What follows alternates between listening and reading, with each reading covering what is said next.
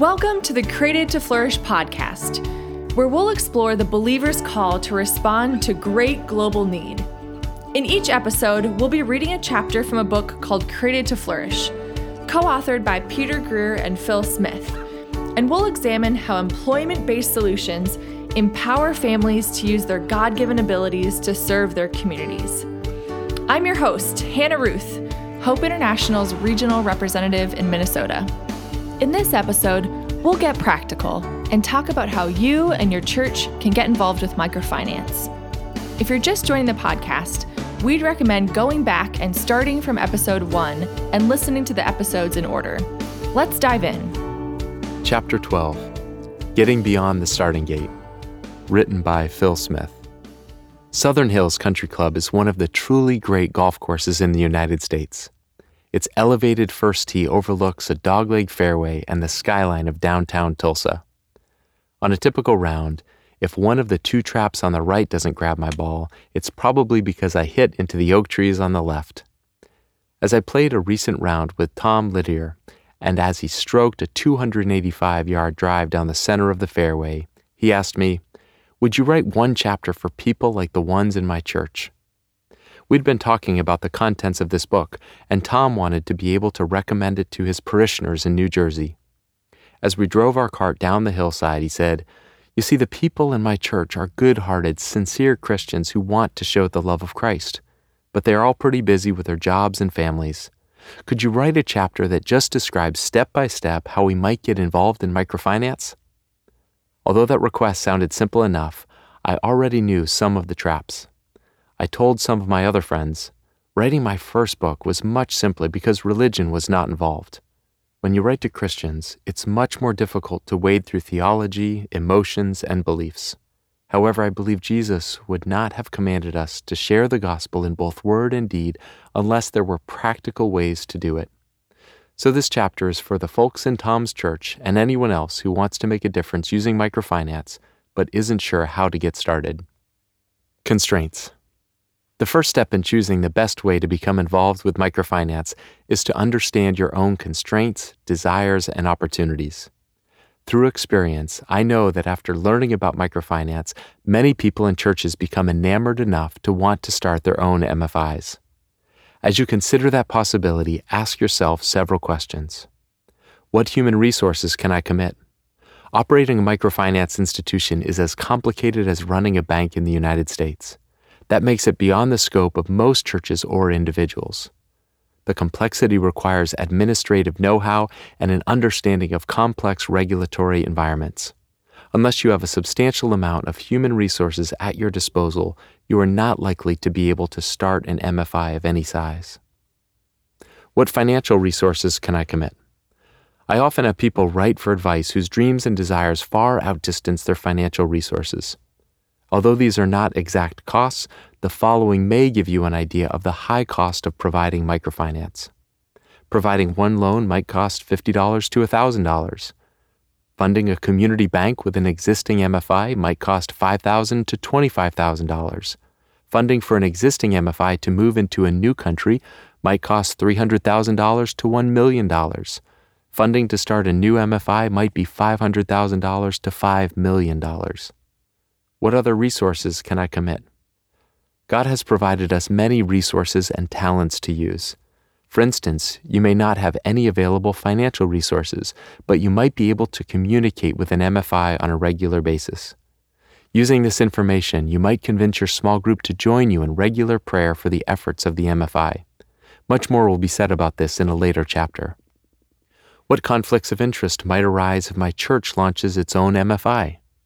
Whenever I think about a church starting an MFI, I am reminded of something a microfinance professional once told me. Christians do not always make good borrowers. They believe in grace, not works. If they don't pay back their loans, they expect complete forgiveness. As you start thinking about pastors handling large amounts of cash or trying to collect loans from church members, it's easy to see the potential conflicts. Will running an MFI be a bigger distraction than it's worth? Again, an MFI is a complex operation. Other than very small projects, microfinance demands full-time, experienced professionals. Unless microfinance is the primary function of your organization, It may very possibly be a distraction, and a failed microfinance endeavor could even endanger the quality of your witness.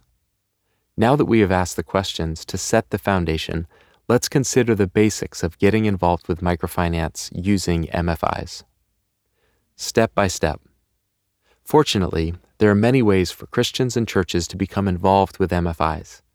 Keeping the former questions in mind, here are some of the most likely possibilities. Advocate. To say I bombard my wife and friends with talk of microfinance is an understatement. Maybe that's why I don't get invited to many parties. I love to talk about the benefits of microfinance and how it so cost-effectively helps people in poverty and can be used to share the gospel. Over the past year, I met many other passionate advocates of microfinance. These people serve as informal educators and are the reason why many faith-based organizations, civic organizations, nonprofits, and individuals have gotten involved with this life-changing concept. By telling people in your networks about microfinance, you might help others involve their time, energy, money, and prayer in this worthy endeavor. Make a donation. A donation of virtually any size can help an existing MFI, especially if there are no strings attached.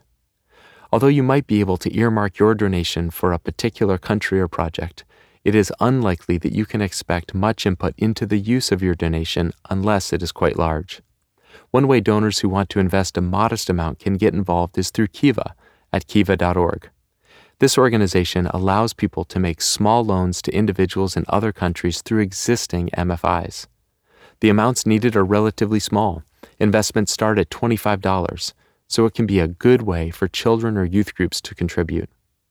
For less than we typically spend on eating out, we can make a practical difference in the life of a brother or sister in poverty. Although Kiva is not a Christian organization, it does partner with Christ-centered field partners like Hope International and is a way for people to become acquainted with the concept of microfinance. Fund a community bank. Many MFIs would be pleased to have you or your church fund a community bank loan portfolio.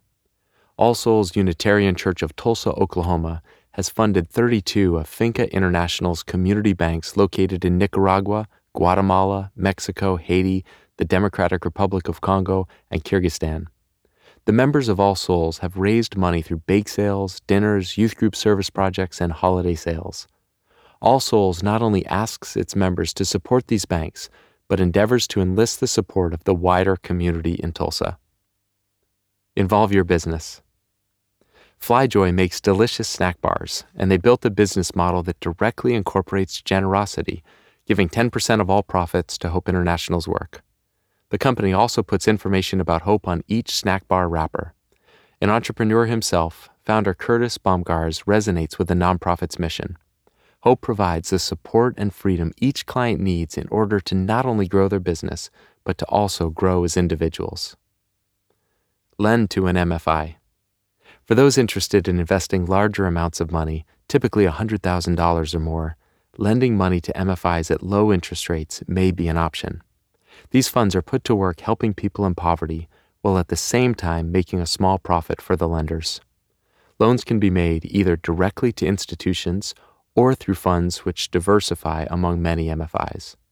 As a lender, remember that it's as harmful for MFIs to take on too much debt as it is for its clients. Take time to research the MFI to ensure it is not getting in over its head. Actively support an existing organization. When Mars Hill Bible Church in Grandville, Michigan considered international engagement, they partnered with Terame Community Finance, a microfinance institution in Burundi. This partnership was regularly featured in Mars Hill's materials, website, and sermons. Willowdale Chapel in Kennett Square, Pennsylvania took a similar approach when partnering with Hope in the Democratic Republic of Congo and Burundi. In these examples, both the implementing organizations and the churches in the United States have learned valuable lessons about what makes a successful partnership. Don Golden, former executive pastor at Mars Hill, described the changing face of partnership this way. The history of dominance among parachurch agencies calls for a special willingness to relinquish control and to foster a shared mission agenda. Gone are the days of passive partnerships. Instead, both implementers and churches are ready for a live relationship marked by the following: limited focus to one geographic area, Both Mars Hill and Willowdale Chapel recognize that by focusing their efforts on a few particular areas, it would be possible to increase the ownership their church body feels. You might like having more dots on your map of places that you're serving, but focusing on fewer areas allows you to actually know the people you're partnering with. Long-term relationships matter. Arguably, 3 trips to the same place to develop friendships make a more significant impact than 3 trips to different places. Information flow.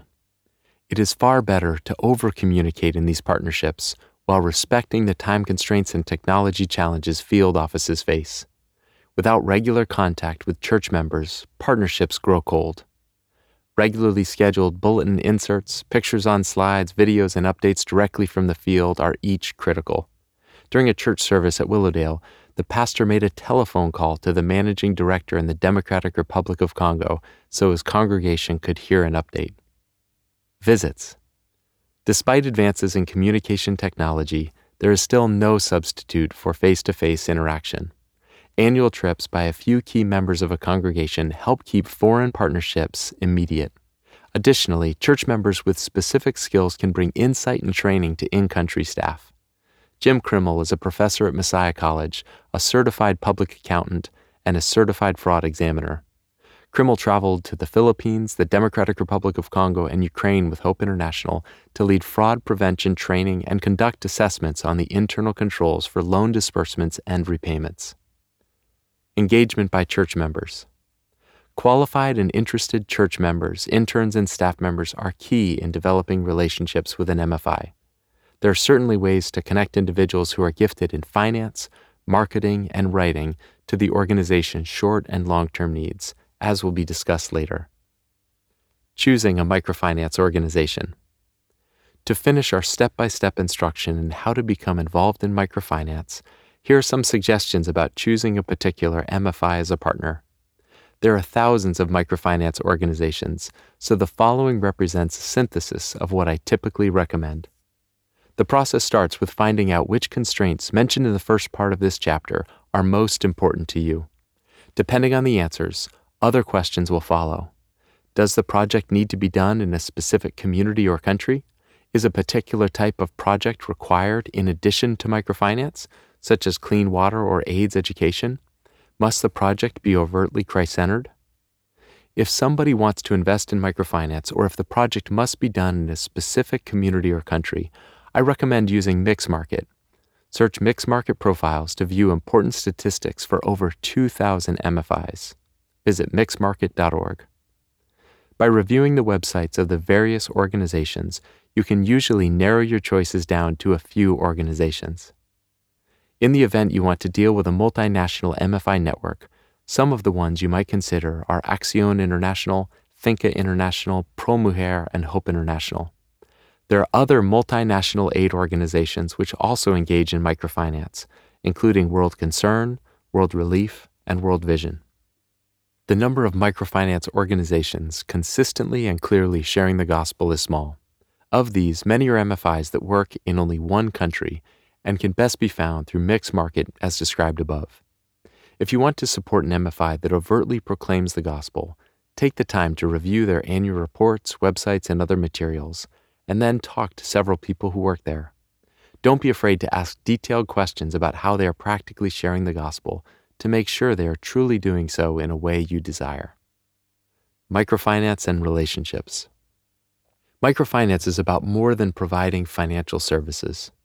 The most powerful aspect of microfinance as it relates to the Great Commission may be its ability to form lasting, deep relationships, typically between the borrower and the MFI's loan officer.